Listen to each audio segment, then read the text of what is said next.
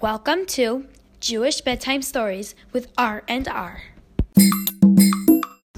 Today we are reading The Banana Peel Slip-Up and Other Stories by Menucha Fuchs. Appreciation.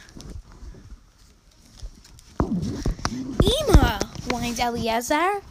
When will supper be ready? I'm starving. In about 10 minutes, answered Ema, as she put the string beans into a large pot full of boiling water. Mary walked into the kitchen. What's for supper? She asked.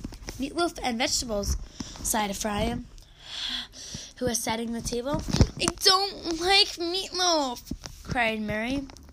Why can't we have something good?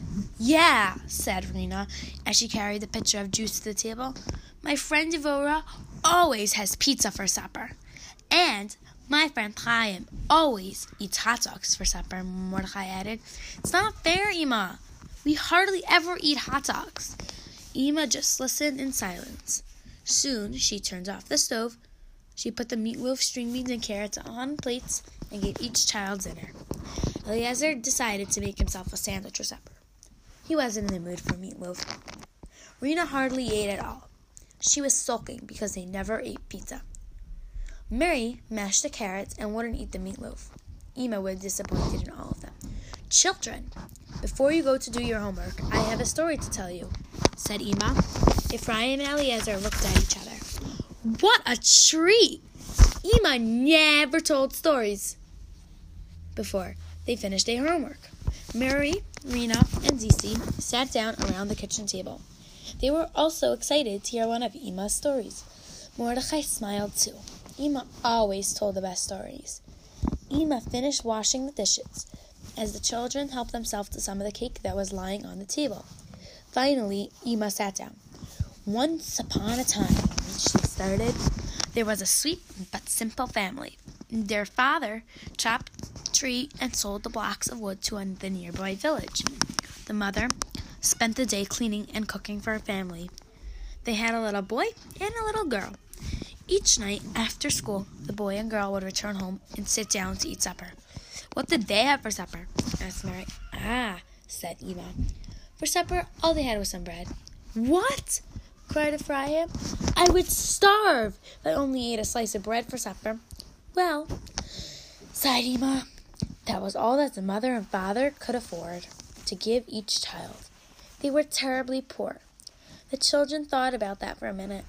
They couldn't imagine having only enough money for some bread. One day, continued Ema, the father got sick. He had to stop chopping wood. He had to rest so he could get better. But how did the family make money if the father was so sick? Asked Rena, worried. Ema said, there wasn't enough money one night for supper. There wasn't enough bread for everyone.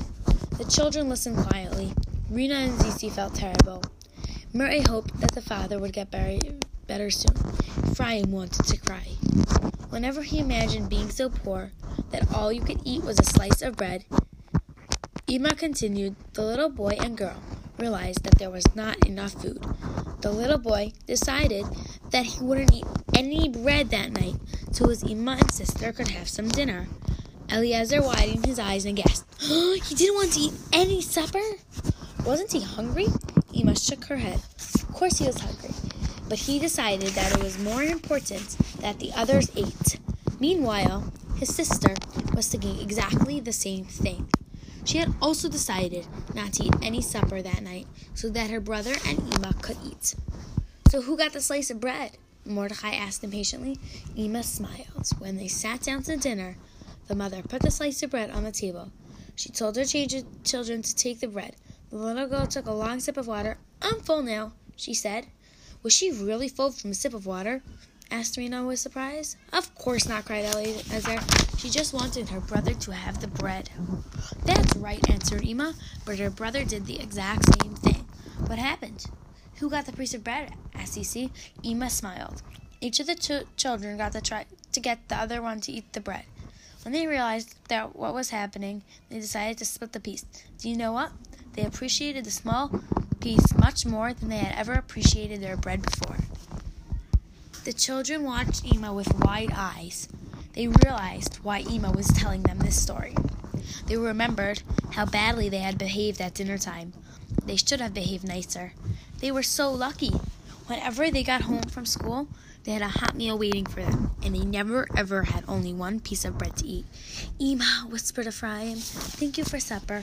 Rena nodded and added, the food was yummy. She felt awful for not appreciating how hard Ema had worked to make supper for the whole family. Mordechai said, we have so much more than a slice of bread to eat. Baruch Hashem, thank you, Ema. I'll never be upset again when we don't get hot dogs for supper. Or pizza, added Rena with a smile. Thank you for listening to Jewish Bedtime Stories with R&R. Please come again.